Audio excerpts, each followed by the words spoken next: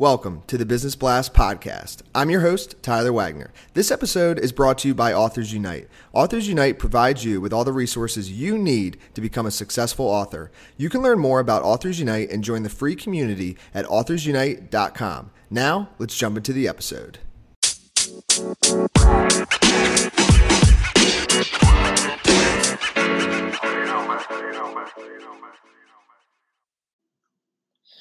All right, everyone. Welcome back to another episode of the Business Blast podcast.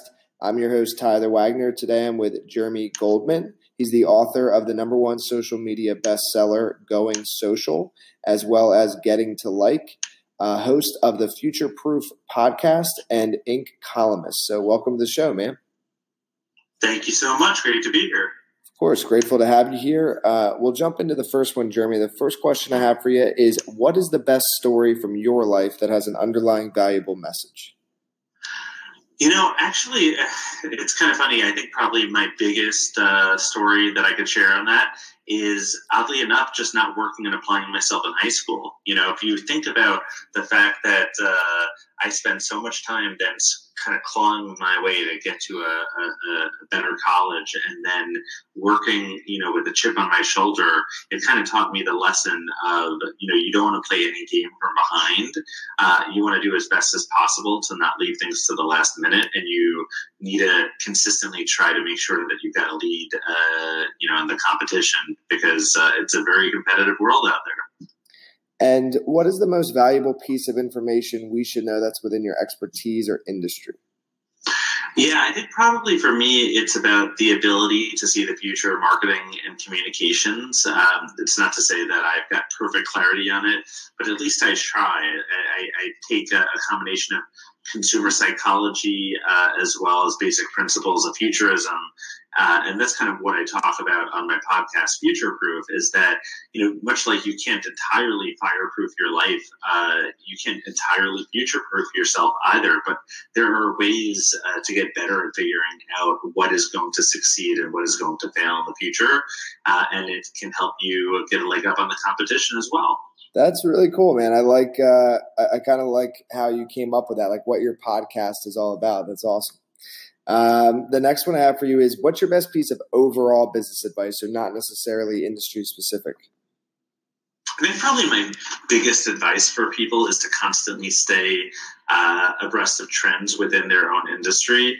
Too often I see, especially with entrepreneurs, people who kind of put their heads down and they just try to function and execute as best as possible. But then there's a trend or there's something changing within their industry, and they're not paying enough attention to the fact that they're about to be disrupted.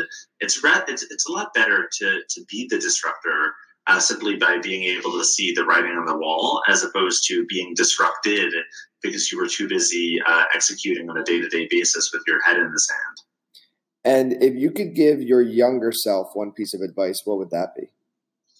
I think, honestly, it would probably be taking life seriously. And now I take it ridiculously seriously, probably too much so.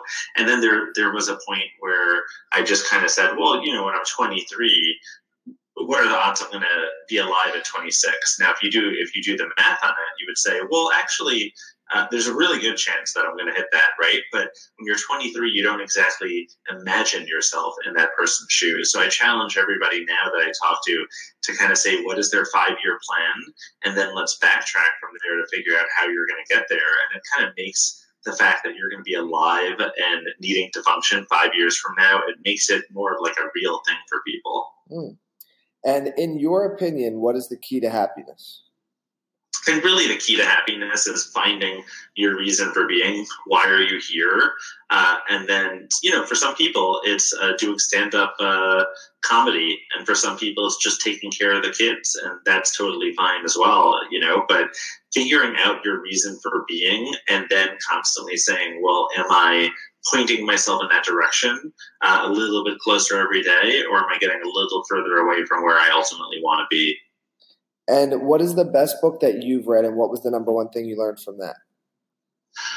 You know, actually, in a weird way, I'm going to recommend something that I just read, which I thought was really interesting. little unexpected, but Red Notice by Bill Browder.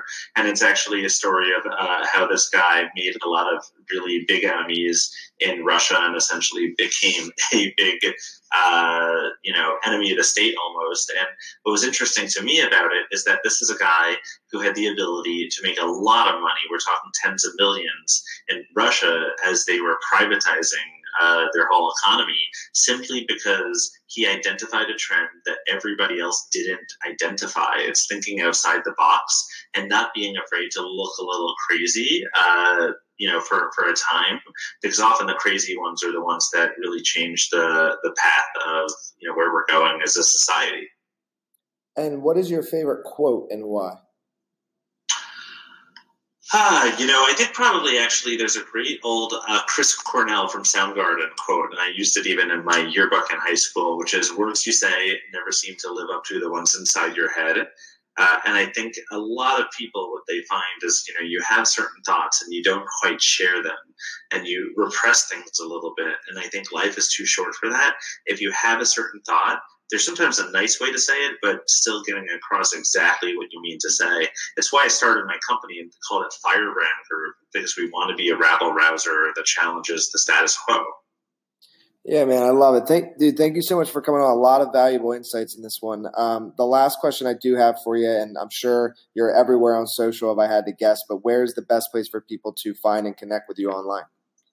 Oh, yeah, best place. There's so many places, but I would say really, if you're into Twitter at all, follow Jera Marketer. Sounds exactly like it sounds. Jera, Jere, Marketer. And I'm on there 24/7 tweeting away, and I'll link you up to my podcast or my books or any other questions that you want answered. I am an open book, so everybody feel free to tweet me later. Awesome, man. Thanks again for hopping on. Yeah, thank you.